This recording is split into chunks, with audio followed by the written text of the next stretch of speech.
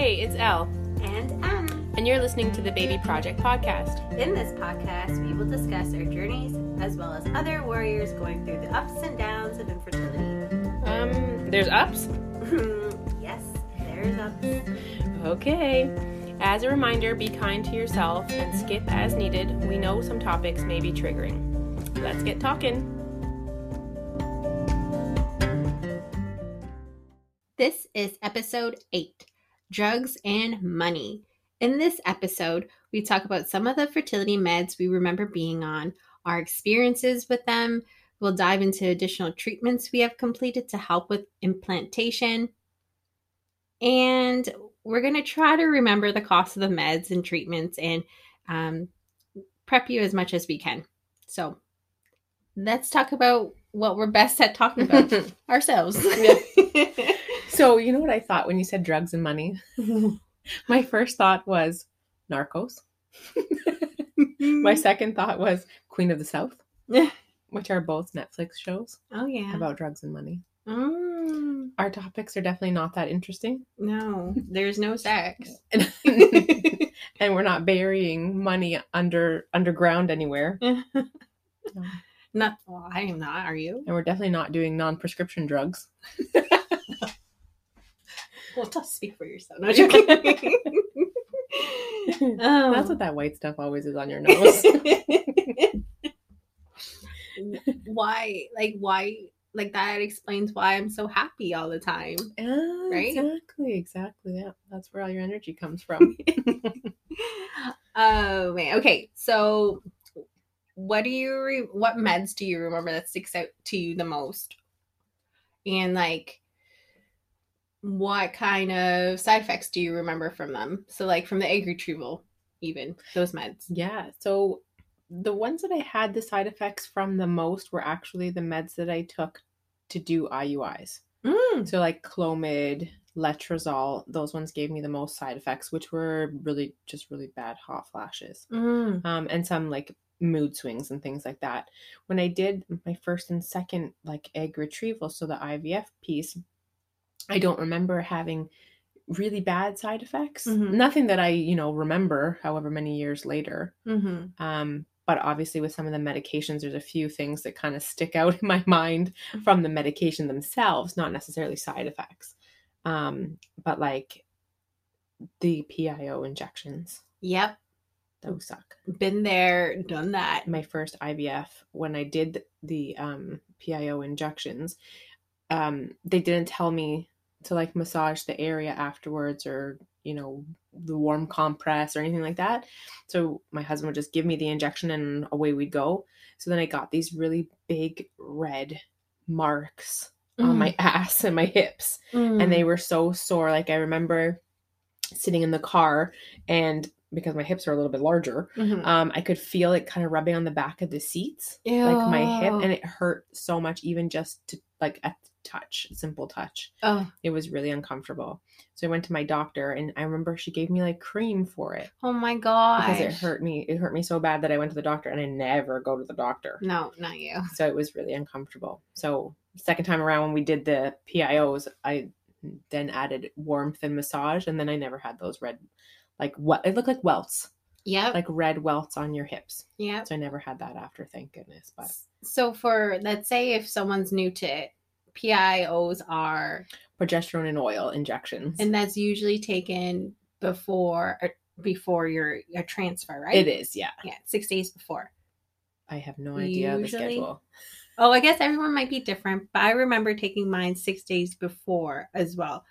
But before that, though, it was suppositories. Yeah, suppository. Those are fun. I like them. Oh my gosh.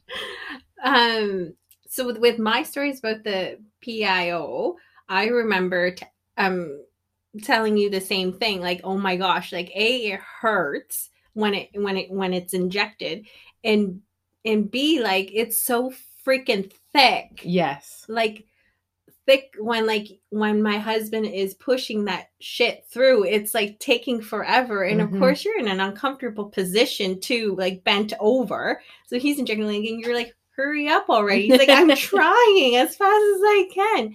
But it was until you told me to put the oil underneath my armpit to get at room temperature, the needle with the oil and like drawn up under my armpit, and then that actually helped a little bit. Yeah, it helps bring it to like your body temperature, so it warms it. I noticed too, I see a lot of women on their videos, they put they're so cute too, the cutest little ice packs. And they're like teeny tiny things. They put it on their belly and they kind of like tuck it in their pants while they're prepping their meds.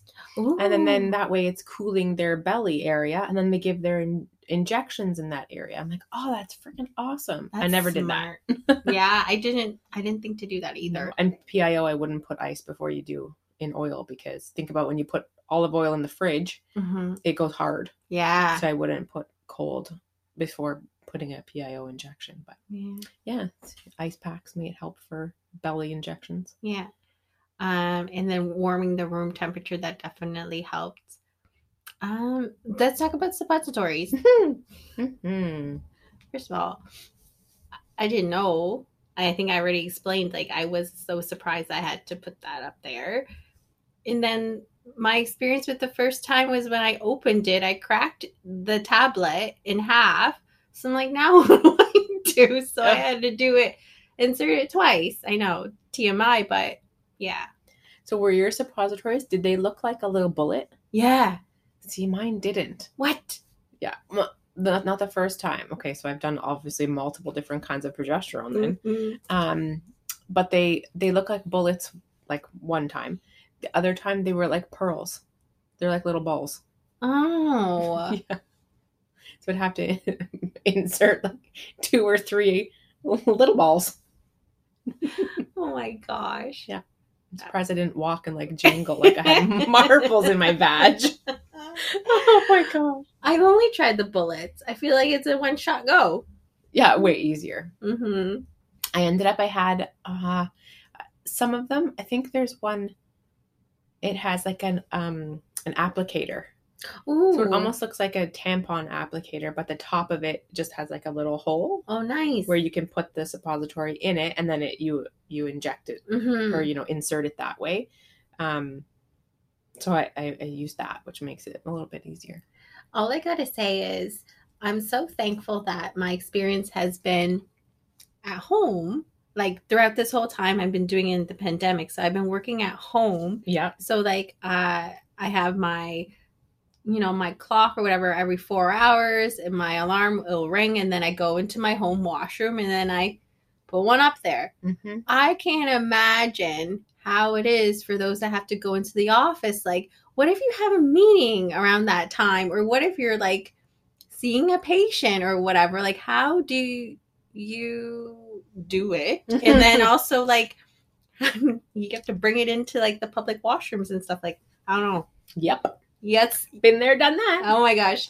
Tell. So at my place of employment where I was when I was going through IVF and had to do that, what I did, so it was public washrooms. It wasn't even individual washrooms. Like at our workplace, we have our own washroom. You close the door and you're the only one in there. There's a toilet and a sink.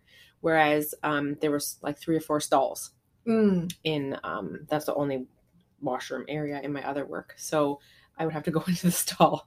So I always get like pee stage fright anyways. So I can never pee when there's other people around. It takes me forever. Oh my gosh. You're one of those people that I go into the washroom and it's just quiet. And then when I leave, and then I hear the trickling. No, I've gotten way better as I've gotten older. It is what it is. I gotta piss. Yeah, but sometimes I get a little stage fright. You're like, whoo! You start and then you stop when someone comes in.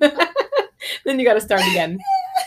Anyways, so I would be always so nervous that someone would be in the washroom and here I am fumbling. So what I actually did was like, I had like a small, almost like a makeup bag, and I would put my pills in there. So that way I could bring it into the washroom with me, because I wasn't going to walk around with a couple of suppositories in my hand. And these things, they literally look like little pearls. So, imagine if you dropped one, then you see a pearl bouncing through the stalls. Gosh. Yeah. So I'd have my little bag and I'd bring it with me, and then I would do what I needed to do in the stall. That'd be so embarrassing. Oh. You just see it rolling across. It would be awful. Sorry, can you pass me my pearl? That's expensive progesterone. Can I have it back, please? Ew. Public washrooms. Nasty. Ew. Yeah, so it was never fun doing that in public. No. I don't remember going to like having to do it at family's house or going to like a restaurant or out anywhere like that. I just remember work being a little bit of a bitch. Oh man. Yeah. Awkward. Yeah. But was it always good? Like you had time to do it. It was never like, oh shit, like I'm running late. That like, you know, that window of having to do it every so many hours. I just did it when I could. Okay. Yeah. Okay. Yeah. Because I would sometimes, if you're on the phone, you know, you don't always get your lunch at the same time. So you just kind of coordinate when you're able to go and do your business in the washroom. Try as best as you can. Exactly. So besides progesterone, what other meds do you remember being on in preparation for the transfer? So just before FETs, I would do some FETs that I did were natural. So no medications before transfer, and then just progesterone after transfer. Oh. And then other ones that were medicated, I did estrogen prior to, and then add, you know, progesterone on board. Okay. And then once a transfer was done, sometimes blood thinners as well. Oh my gosh. Before we get into blood thinners, estrogen, was it tablet or was it patches? Tablets.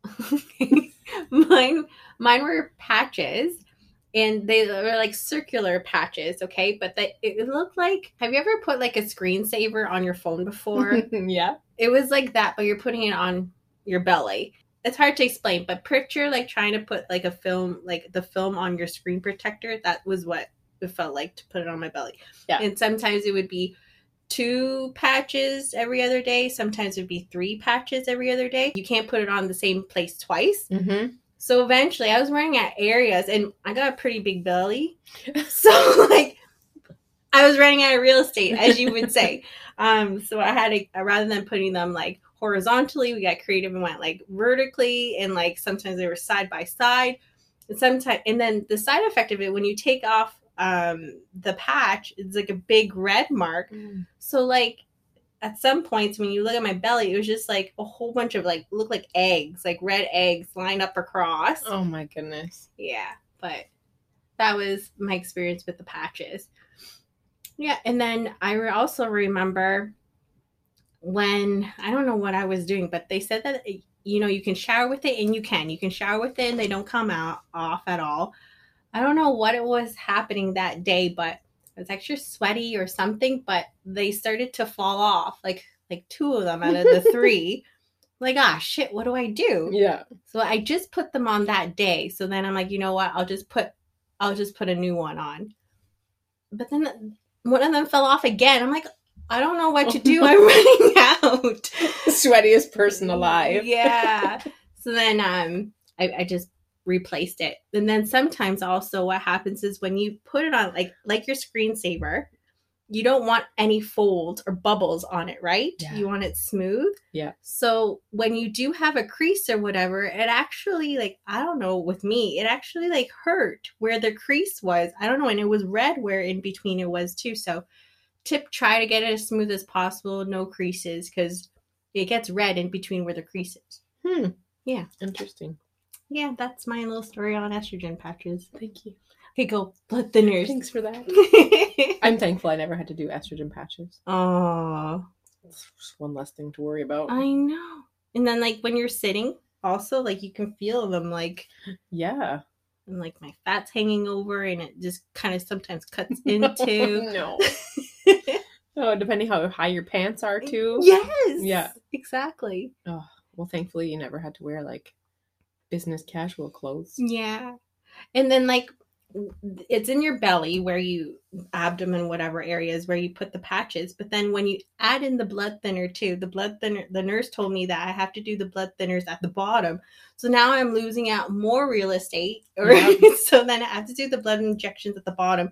And up at the top, I had to, and the sides, I had to use the estrogen patches. It was brutal. Oh, it sucks. Yeah, blood thinner medications. I hate blood thinners. They're supposed to help. It's an asshole. Why? Why does it hurt so much? I know. Let's not scare the listeners who haven't done it yet that are going to be prescribed it eventually. Mm-hmm. I guess a word of caution. We will warn you. Yeah. It stings like a mother. It does. And I remember you telling me this, and you're like, I don't know if I'm a baby or if it's because, like, you know, I've been through all these injections. I'm like, no, the PIO is brutal. Like, it can't be any worse. Sure enough, it's worse. I would do 2 or 3 PIOs a day over doing one fragment. Really? Yeah, my husband was so good at giving me needles that I never had to worry, ever. I don't think it ever hurt. Wow. Mm-mm. Oh, he had a great teacher. Hi. Me. It's true. It's true. But yeah, the blood thinner stung so much that I would work myself up, and every time I would go through the whole rigmarole of whatever, you know, your routine was that you had to do for your meds that day. And I would always save that one for last. And then that would end in tears every time, because I would be crying my eyes out because I knew it was going to hurt. Same. I saved it for last. Yeah. And it stung. It stings. Yeah. And you know that, like, I have like bad memories of the blood thinner as well, because our last FET I tested and so I peed on a stick. I tested and it was negative. And I'm like, I know that it's negative, that the FET didn't work. And I still had 2 or 3 days before my beta, the full blood test.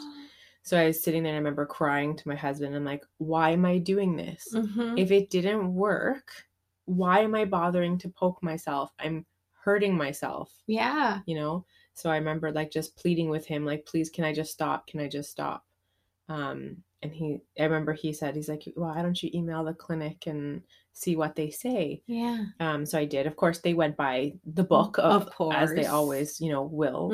And even as a nurse, I would say the same thing. Yeah. You know, we wait for the confirmation from a blood tests, but I ended up stopping the day before. Okay. So I only missed one because I was like, if it does happen to be positive, it's not going to be that big of a deal. Yeah. But I knew it wasn't anyways. That's the brutal part, is that like you're waiting for after you've tested your urine or whatever, you're waiting and you know it's already negative. Yeah. And the 2 more days of PIOs or whatever, especially the blood thinner medications. Yeah. You have to continue with your protocol. Yeah. Because there have been people, and it is common, it happens, you get negative pregnancy tests with your urine, but it comes back positive with your blood. So you gotta maintain that hope until, you know, the blood comes in. Blood never lies. But yeah, for me, that was my 9th FET. So I had done it 9 times. So I know my body, and I knew it didn't work. And I was just like, why am I torturing myself with these blood thinners? Because they're fucking hell. Yeah. And not to mention the side effect. Ugh. Which is like freaking huge ass bruises. Yep. Like our bellies look like a rainbow. Yeah. Completely covered. It was awful. It was like dark and green and yellow. Yeah. Oh my gosh. We'll post it for you guys soon so you can see. Yeah. Which I've seen lots of other women's bellies are the same. Yeah. They have the bruises as well. Oh my gosh. Do you remember your meds that you took for egg retrieval? I just remember the Gonal-F and the Menopur. And I remember the Menopur gave me really bad headaches. But that's all I remember for that. I did Gonal-F as well. I did another one called Ganirelix. And I did Puregon, which I liked the Puregon because it was an auto injector, like it was already pre-filled. Like it looked like an insulin syringe. Okay. So it had its like 250 milligrams in there, and you just dialed up what your dose was, and then you injected yourself. Okay. So you just put the little needle tip on. It was so easy. Oh, and sweet. It was quick. You just like click, click, click, and it was done. Oh. The blood thinners was also with my Fragment was also loaded too. Yeah. Didn't help, but whatever. No. But kind of nice for those who aren't in the medical field, those are way more user friendly versus having to use, like, open ampules or vials, and you're reconstituting and, mixing meds and stuff. Yeah. Those ones are really, really easy. Yeah. I remember when the nurse had to explain to me the meds that I had to take for the egg retrieval. You got this, you got that, you got to take this, you got to take that. And she has a sheet in front of her and she just highlighted all. I'm like, I'm not going to remember any of this. And then she said, you know what? Take a video. And so then when you go home, you can remember how to mix everything. And thank goodness she allowed me, because I replayed it so many times. That's really because I had to stop and pause. Hold on, let me pause. And then I did it. And then I played it again. It was like watching a YouTube video, trying to follow with the makeup tip, but I was following with the injections. Yeah. That's really good, actually. They have tons of YouTube videos as well. Oh, they do now? They do. Okay. They do tons. You can search any medication administration and they have it on there. Oh gosh. Way more than, I never did that when I was going through IVF. I was just gonna ask. No, you didn't have the resources like we do now. 5 years ago maybe, but nobody ever told me to look. So I had and again, being a nurse, I already knew how to administer and draw up and all that. I just need to know what my doses were. But the nurses just went through it with me when we had our information session kind of thing. And that was it. I just went home and did it. Yeah. But I imagine that's a huge learning curve for those who aren't in the medical field, having to learn this like whole new, like this new concept of everything. Yeah. Like lucky for me, I had to do some injections for my husband for his cancer treatments. So like I was okay with the syringes, sharp containers and all that stuff. But for those that are all new to it, like ask the nurses. They do a really good job of teaching, but take notes, ask again until you're comfortable, and then ask to video them. Maybe they don't have to be in it, but just even the part where they drop the medications, use alcohol swab to like clean the vial or this or that. Like just do that, because then you can pause and play later on. And they also offer at my clinic anyways, for your first injection, you can do it with the nurse, and she can just make sure that you're on the right path. But I'm not going to drive all the way to Toronto for an injection, so I decided to do it on my own. For those who live closer to their clinic, that's a really great option. I think the nurses do a good job too. And like some of the women that I've seen on different YouTube videos that I've watched, or even just on Instagram and stuff like that, they're like pros. You see them, they're like tapping the syringe, getting all the air bubbles out. They're injecting themselves. And I'm like, damn, girl, you are a fucking champion. Yeah. For those that are injecting themselves, like mad props. Yeah. I can't. Nope. No, I can watch it, but I can't do it. Oh, no. Oh, like if I was trapped on an island and I needed to chop off my arm because it was infected because of zombies or for whatever reason, I can't do it. I'm like, just kill me now. I'm dead. I'm a zombie. Leave me alone. Let the infection take me. I can't do it. I wouldn't be able to either. Okay, I inject you, you inject me. In this case, I'll chop off your arm, you chop off mine. Okay, sounds good.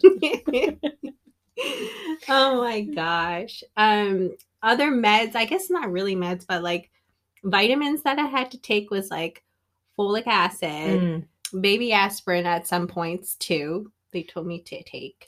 And PQQ. Oh, pew pew pew. Yes. That's exactly what my husband does. Did you take your folic acid and your PQQ today? But that's supposed to like help with new mitochondria, and like especially with the older age, it's supposed to help with it to be more fertile. To help your eggs, right? Yeah. I wonder, like I said, if we take it, if it makes you younger, regenerate some of your facial wrinkle cells. Probably. And I may need to give this a try. Did your fertility clinic recommend that vitamin? All of these. And vitamin D. But we should be taking vitamin D. Yeah. Everybody take vitamin D. It's very important. 1,000 international units per day. What about your vitamins? My vitamins? I did take the CoQ10 for a little while. I do take my D, my regular, I take B12 supplement as well. So I always took that. Mm-hmm. And then I took my prenatal. And then I would like shop around for the best kinds and the ones that you never had to take multiple times a day, because who the hell wants to take prenatal vitamins twice a day? No, right? And like 3 capsules twice a day, and they're like horse pills. Gross. But then over the years I became a rebel and I wouldn't take them for weeks at a time. Really? Oh yeah. Not be Only if I was cycling okay and doing a transfer. Yeah. Or an egg retrieval would I be really, really diligent with taking them. Oh. But other than that, I was like, meh. Not again. Meh. Yeah. Again, sometimes when you get knocked down so many times, you're like, what the fuck's the point? Yeah. Why am I bothering to take this stuff? I'm almost out of my folic acid. I take it every day, but it hasn't done shit all for me. But I'm still taking it. Yeah. I mean, it has other did you take is just folic acid or other vitamins too? All those I just listed. No, sorry, is it just a folic acid vitamin on its own? Yes. Or is it prenatal? No, just on its own. Okay. Does it wait, hold on. Am I supposed to do the other kind? No, prenatal vitamins have folic acid in it. Oh, okay. Yeah. Okay. But it just has other vitamins, so it's almost like a multivitamin. Okay. So if I had like the cha-ching noise right now, I would be ringing it. But like, I want to go into costs if you remember some of this stuff. I vaguely remember, and I'm gonna try to do my best. So for what do you remember actually? Your cost. For costs. So for meds, under my husband's insurance, we have secondary insurance coverage. Any medication that could be classified for menopause or other uses were covered. Anything that is strictly fertility based was not covered. Okay. So like, for example, the progesterone suppositories were always covered because you can give those to women in menopause. But the IVF meds, the injectables, were never covered. Okay. So I think on average, you can probably budget somewhere between, and depending on how you respond, right? So people who don't respond and they need to increase the doses of the medication, they're going to use more meds. It's going to be more expensive. Right. Those who respond really well, which I did, I overproduced. Oh yeah. You don't need as much medication. So I think if you budget kind of anywhere between $2,500 to $5,000 for your meds is a safe range. Now that you bring that up, mine costs about $6,000, but I'm going to claim the progesterone. And do you think estrogen too, or no? Through the insurance, not our insurance, because our insurance is not that good, but my husband's insurance, I can try, because I haven't tried yet. When you go to the pharmacy to pick it up, you had to pay for it? At my fertility clinic, you purchase it at the clinic. And then you submit it to your insurance after? Oh, I haven't done it yet, but I think I should. Oh. See, they would send scripts. Oh. The only medications I ever got from them were the injectables. Oh. And they provided everything, including my vitamins. Oh, wow. Yeah, one-stop shop. That's fancy. You probably paid a premium for those vitamins. FYI. Mother F. Well, that's why my price range is so much more than yours. $6,000 was for me for the meds. And that was egg retrieval, supplements, and leading up to transfer. Yeah. All your injectables and stuff. Yeah. Yeah. And I don't know if all clinics do this, but my clinic would, some women who, let's say their cycles were canceled or they had purchased 3 boxes of whatever injectables, but only ended up using, or suppositories, and only end up using one for their cycle, they would give back some of their medication. Oh, wow. And the clinics would keep it in their fridge. So those who were having financial issues or needed some extra support and that sort of thing, they would give you those meds. That's so awesome. Yeah. You have to, I mean, I didn't end up doing it when it was offered to me, and I was a little bit leery because, well, I know for myself, I took very good care. So I assumed that every woman would as well, because we all want the same thing. So we Mhm. want to be successful. So we're going to make sure that those meds are properly transported, and like, because when I would come home, because same as you, I had long drive, my meds would be on ice packs, so that way they would maintain the cold chain. And then when they came home, they would come home and go in the fridge. But I was just worried that maybe it broke, the cold chain would break or something like that. So I didn't end up using that, but it's an option there for those who are a little bit more trustworthy than I am, and having some financial difficulties. Yeah, that's good to know. That is really good to know. Anything that will help, Even just ask your clinic if they do something like that. I even saw on some like Instagrams, people will post that they have leftover meds if people want it to go pick it up if they're in that area. Oh, wow. So kind of like outreach to your community. Oh, that's so to good. help other women out. That's so good. Yeah. So did you keep all your injections in your sharp containers? Yes. Me too. I have 2 sharp containers full. The big ones or the little ones?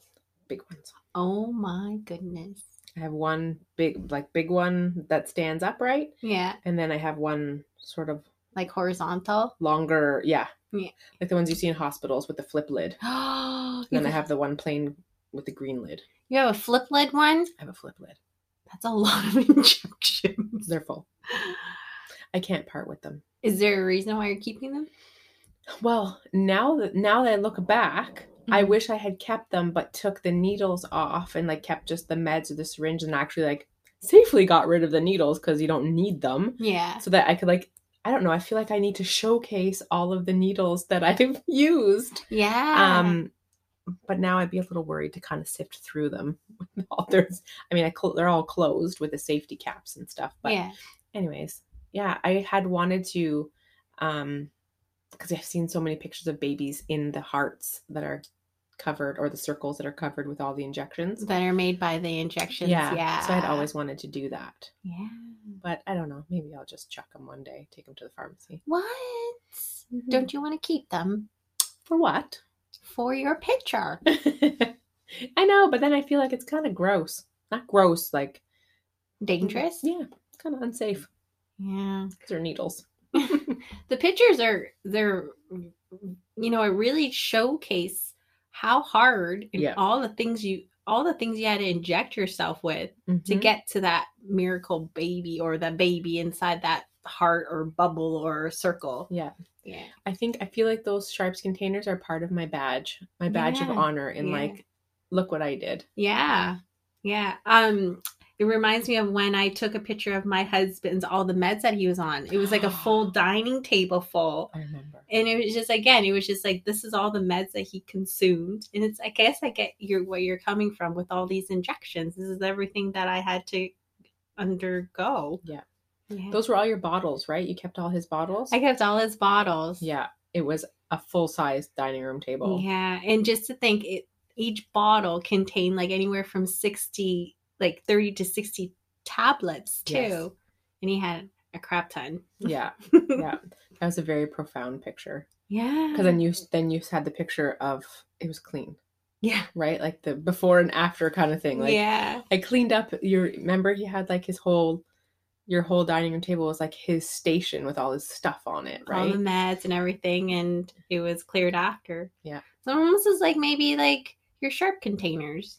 Like, it's your like end of the journey closure kind of thing. Yeah, like this is the before, all the injections. This is the after, the baby. Yeah. And the injections are back at the pharmacy. Goodbye. Oh my gosh. Yeah. I'll be happy the day I can get rid of those. Oh. Yeah. Yeah. You can declutter that. Yeah, declutter that cupboard. I still have all injection supplies too. Do you? I don't know what I'm holding on to it for, but I do, just in case. Maybe I'll need it. You never know. Yeah, sure. I got tons of syringes and alcohol swabs if you need some. I had 2 bags, like, shopping bags full of expired medication. Bring it to the pharmacy, I guess, right? Yeah. Oh. Because like I had still bottles of the progesterone and estrogen tablets. I had like a box full of Fragmin. Did you? Yeah, but it all expired. Oh my gosh. Yeah, so I have to get rid of those too. I feel like at my clinic, I don't even have the opportunity to like think about the meds that I want to even get, because they give it to you then and there. So you're like, you're going to need this, this, and that. Mm-hmm. And here, I'm going to give it to you, pay at the front desk. Because if I had known, let's say your medication didn't expire, I can easily be like, hey, Elle, I'm going to be on this med. Do you have any? And then like, you'd be like, yeah, I have some. And then I'm like, hold on, I don't need that med. But I don't even have that opportunity to pause. Yeah. Or even just something as simple as if you went to your pharmacy, if they gave you a prescription instead of dispensing the medication right there and then, then you could get it and not have to pay out of pocket for anything. Right. Because I got the medication for free. Yeah. So I guess our tip that we've just discovered is maybe ask if you can take a script to your pharmacy if you have secondary insurance instead of paying at the clinic. Yeah. Just even speaking about fertility clinics, like I just feel that there is no one that is the same. It's so different and I know we already talked about fertility clinics, but sometimes I feel like they play on our vulnerableness, if that makes any sense. Vulnerability. Man, I'm so off tonight. I'm so sorry, everyone. But like, we are in this state where we want something so badly. Yeah. And we're willing to pay and do anything. And we're going to get into all the different things that we have tried. But it's almost like I don't know how to explain it. Do you know what I'm trying to get at? Yep. You're completely, I guess, because when you're first starting out, you're naive as well, right? Yes. So they say you need to do this protocol, which will involve this, and this medication. Right. So the only thing you say is, okay. Yeah. You don't think, okay, do I need this medication? Right. Or how am I going to respond to this? What are the side effects of these medications? Right. You just blindly go along with whatever they say. Yes. And they present it in a way that you don't feel that you have. Well, okay, I shouldn't say I felt that I didn't have an opportunity to maybe question that. Right. At first. Yeah. You don't question, and I know we already talked about it, and you just kind of go with the flow, and then you pay whatever they say. Like, if it's this much, sure, okay, if this is going to help. If it's this, sure, I'll pay for it. And then maybe it's even like some conspiracy people thinking about like that. Do they purposely put the embryo in a weird way so it doesn't work, so you have to pay like a few more cycles? I know. Let's hope that's never true. I know, but sometimes I feel like it. Like, how come there are people out there that, you know, the person is healthy, the embryos had genetic testing and they're good, but yet it still is unexplained infertility, and the transfers fail, and it just. Like, are you really putting it in the right place? Is there really an embryo there? Did that go in the right hole? Right? Oh my gosh. Did you, like, we can't even see the embryo. Is it really there? Like, did you really put on the glue? Like, how do we know? And we don't. We just trust the system. We trust the doctors. We go in blindly, and we're just praying that it works, and praying that people are not taking our money for. Yeah. I think the most important thing that we have to remember is that no matter how much science you use, there's always that element of nature. Yeah. Right? So they can line up literally everything. You know, they can almost, you know, they create the embryo. Like when they do ICSI, right? They take the sperm, they can pick what sperm they want, take the best looking one, right? And they inject it into the egg. Yeah. But they can inject that sperm in the egg all they want all day. But it has to start to grow. And if it doesn't do that on its own, there's nothing they can do. Yeah. What is that? That's magic. You know, that's just the nature of things. Same thing when they, you know, do the transfer of the embryo. Yeah. They can shove it in wherever they want in the uterus. And well, they have the, you know, a specific spot that they go for, but they can put it there, but it's up to that embryo to stick.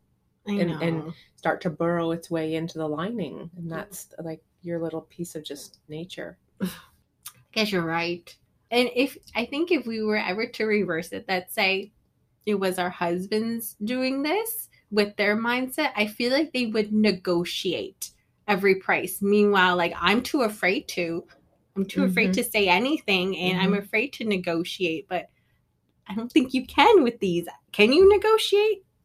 I don't think so. I can't answer the question, but like for myself as well, I very much, it's $300 for an ultrasound. Okay, here's the card. It's, blood work, you went for blood work 3 times. It's $50 per time. So it's $150. Okay, here you go. Here's the card. Yes. And like I think the prices, they're just set. They are what they are. So there's really, for me, I found there was no point in trying to fight what it is. And they break it down for you right in all your bills. You can see, FET transfer $750 and administrative fee, because there's always an administrative fee of something, $50, whatever it is. Like there's always, they account for exactly what the charges are. Yeah. So you can see how it's broken down. Even when you do IVF, when they go through the consultation, they give you the price list of everything and they show you exactly how much all this stuff is going to cost. But it wasn't until I was talking with my physician and we were speaking about doing IVF now a 3rd time, because I had 2 embryos left at the time. So we were talking about my age, unfortunately, and like when if I should do another egg retrieval and that sort of thing. So it wasn't until I had brought it up to him, because this whole time in all of my, talking with all the physicians, I had never mentioned anything with finances because we just dealt with that shit at home and did what we had to do at home. Right. And it was separate from the fertility clinic. It was never something that was incorporated as part of our plan, because it is what it is. Right. And it wasn't until I was talking to him and it's like, well, I don't think I can financially afford to do IVF a 3rd time. Like, come on. And he's like, don't let finances be the thing that stops you if this is what, you need to do to kind of move forward. There's different things that we can do. There's options we can look at, like financing things, or other clinics were offering kind of like an all-inclusive, if you will, like an all-inclusive package. Yeah. So do a whole IVF for 10 grand or whatever it was. So he's like, we can look into different avenues to help you out financially. Oh, nice. So it wasn't until I mentioned it to him that he had even went down that avenue. So I guess just being open with your physician with your situation, because my husband and I always kept that, private, and we struggled at home with trying to make it work for the meds and all the other treatments and everything that we did. Yeah. So like for a funded cycle, it was 6,000 meds, like I said, and then the 4,000 for the genetic testing. So it was about 10,000. That's for funded. But for non-funded, what are we looking at? Just so that like people, like even myself, to know what to save for. Yeah, I think if you do like a ballpark range, and it depends what like every clinic also has a little bit of a different variance for their prices, but I think somewhere between, 20 to 25,000, depending on what different kinds of, treatments you may do, medications you may have to do, that kind of thing. So yeah. And then I think I've already started.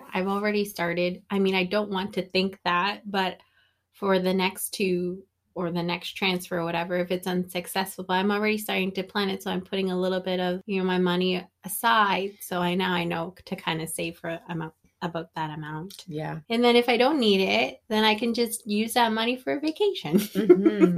If you don't need it, definitely treat yourself to something really, really nice. Or like you said, it's your kids' tuition money. Exactly.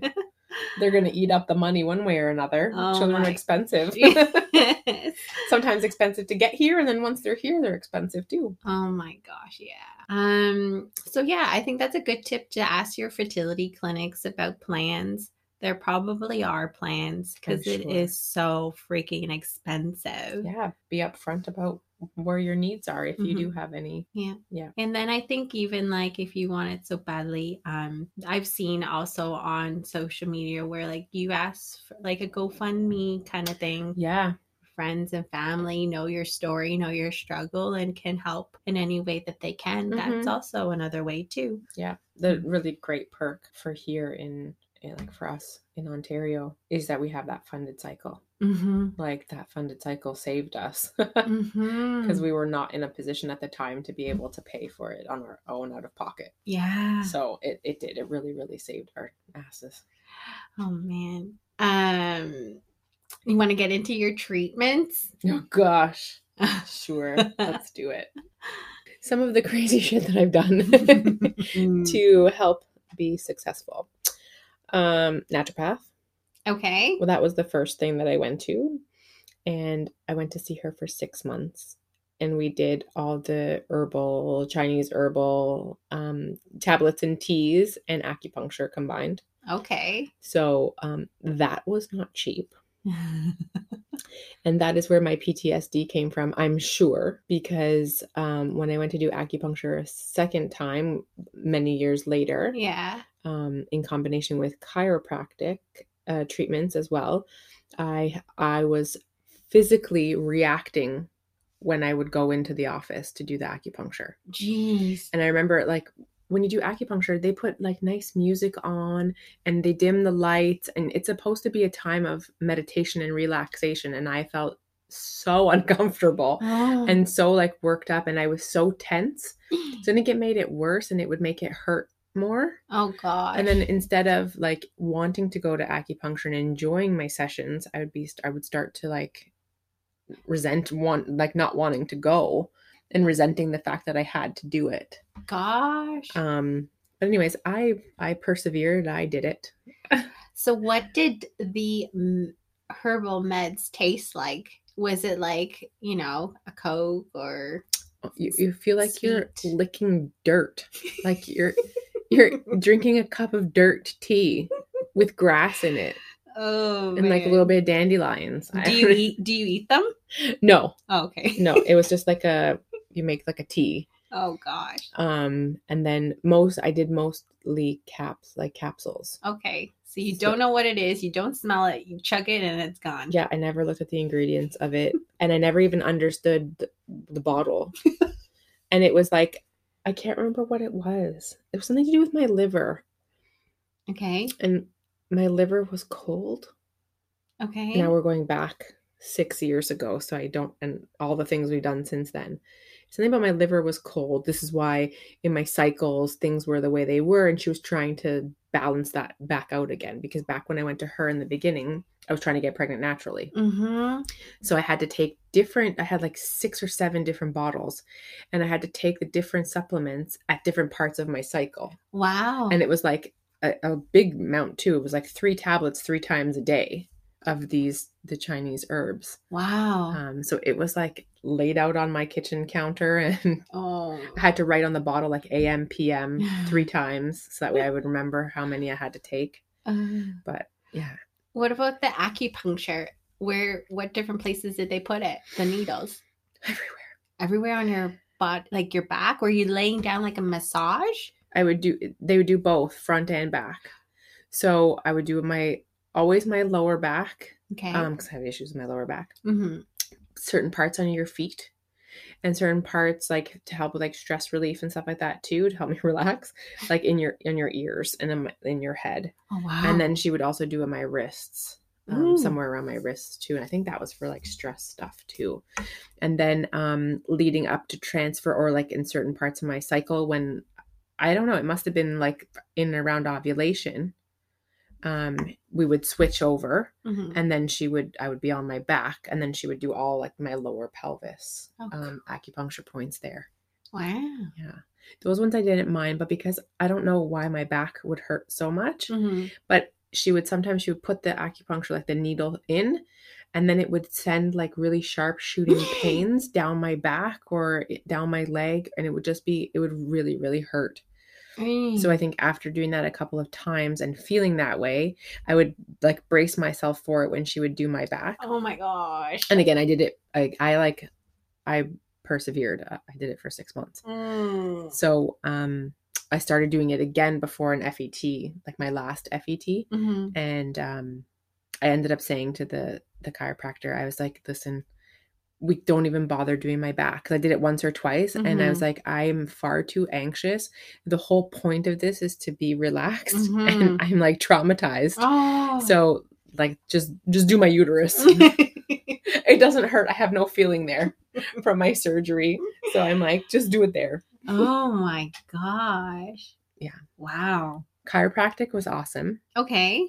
Like I had been to chiropractors previous, but they used other like tools and stuff. Mhm. But this one, she did manual like manipulation. So she like actually like would crack your neck or your back and whatever. That sounds painful. No, it was so cool.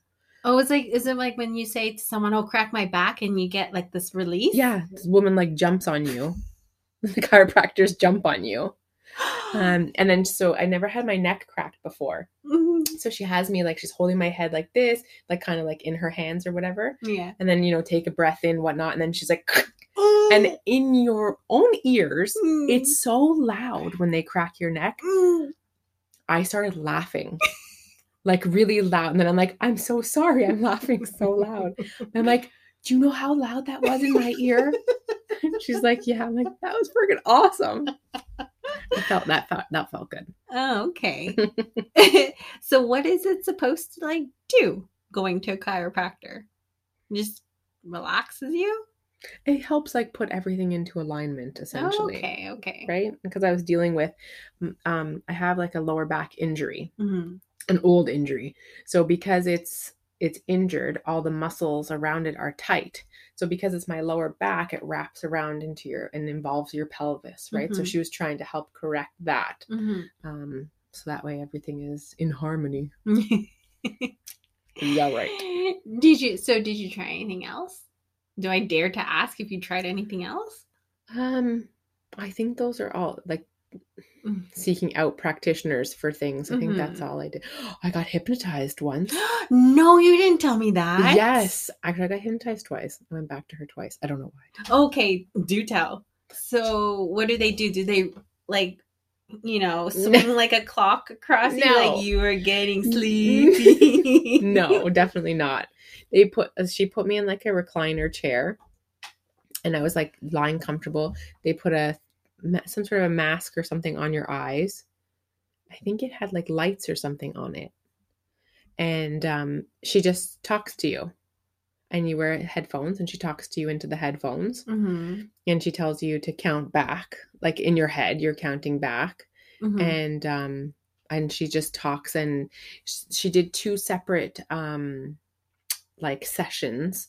So they were on different things. So I was trying to clear away kind of like my trauma, and because I was at the point in my journey where I was feeling like nothing was working and nothing was going right. So I wasn't very positive, and I didn't have a really good outlook on anything, and I was basically a miserable bitch. But so I was trying to release that and be able to move forward in a positive way. So she was trying to help me release that. So part of the session was that I think it was a red balloon, and like your anger and your whatever is in the red balloon, and you let it go and it flies away. And she talks about that. Or cool. Another one was like a garbage bin or something, and all your stuff is in the garbage bin. You visualize, like she walks through a story with you, so it almost feels like guided meditation with visualization, with purpose. Yeah. Okay. Yeah. Whoa. Yeah. I don't know if I ever like was actually hypnotized, but I mean, it's like meditation. I'm sure that helps. Yeah. Cool. And that's the only other kooky thing I've done. I heard that you can also get hypnotized to help you with like when you deliver a baby. Oh, yeah? Yeah. One of our coworkers did that, and she said it helps with just the beginning part of when you're getting the contractions and things like that. But throughout the labor, it didn't help. So she did it herself? No, she went to somebody to get hypnotized for, what is it called? Childbirth pains. It's almost like you're putting yourself in like a meditative state. Try not to feel all the pain. Interesting. But by the end of it, she was swearing and cussing. Yeah. Okay, cool. One thing from today that I want to encourage everyone to try is just ask about your medications that you're on. I'm speaking even for myself when I say this, because in the last 2 transfers, even with the meds, when she had said it was like a natural cycle, my doctor, I thought like natural would be like no meds, but she still put me on PIO, and I didn't question or anything like that. So, ask. And I even experience it now. Like I choke. Like I build up this courage throughout the time that I'm waiting in the waiting room. I'm like, okay, I'm going to ask this. I'm going to ask why it didn't work. I'm going to ask this. I'm going to ask that. And then when the doctor comes into the office, it's so quick that I completely freeze and I choke, and I don't continue asking. I just nod and say yes and yes. And it just reminds me of when I go and order Vietnamese sandwiches at the Vietnamese sandwich places in Toronto. So they're owned by Vietnamese people, and they all speak Vietnamese, and they love it when you can speak Vietnamese too. So I always rehearse my order. I'm going to have this Vietnamese sandwich assorted. I say it in Vietnamese again and again and again. And then I go to the cash. Once I line up, she asks, okay, what do you want? I just freeze and I choke. And then I end up saying my order in English. And then, of course, I understand Vietnamese. So then she starts saying, look at this girl. She's Vietnamese, and she doesn't even know how to order in Vietnamese. And they start talking shit about me because I don't know how to order in Vietnamese. But my point is that I choke, and I'm going to try to be a lot better this time around come fall when I do see my doctor, to ask those difficult questions and to try not to choke. And I know it's sometimes hard, but you got to be your own advocate, right? Mm-hmm. Absolutely. Mm-hmm. I found that it always helped. I would make a list of things I want to talk about in my notes on my phone. And then that way when I would go into the visit, because again, I would have 5 things that I wanted to talk about or bitch about, and then I would sit in the office, and then he would say, do you have any questions? And I'd be like, no. You too? I would forget. I would totally go blank. Because of course they're talking about your next steps or whatever else the plan is, and you're not thinking of what you were, because you're dwelling still on what happened last time, and they're talking about moving forward. So sometimes they don't always align. So I would find that it would be easier if I wrote it down, and then I would always have something to refer to if I forgot. That's good. I'm actually going to take that tip. Yeah. And if you guys have any like stories about your medications, side effects, tips on how to ask questions, negotiating, I don't know what it is, feel free to email us, let us know. And we've been appreciating a lot of the positive feedbacks that people have been saying about our podcast. We really, really do appreciate all that. And we're happy that we're able to help even one of you or 2 of you and make you laugh during these challenging times. Yeah, I'd say challenging is a good word. Yeah, and thanks for listening to our episode today. We hope that you enjoyed us ranting and raving on about not so much sex, drugs, and money instead of rock and roll. Even though things can get tough, remember, in any project, including the baby project, you must take things one step at a time.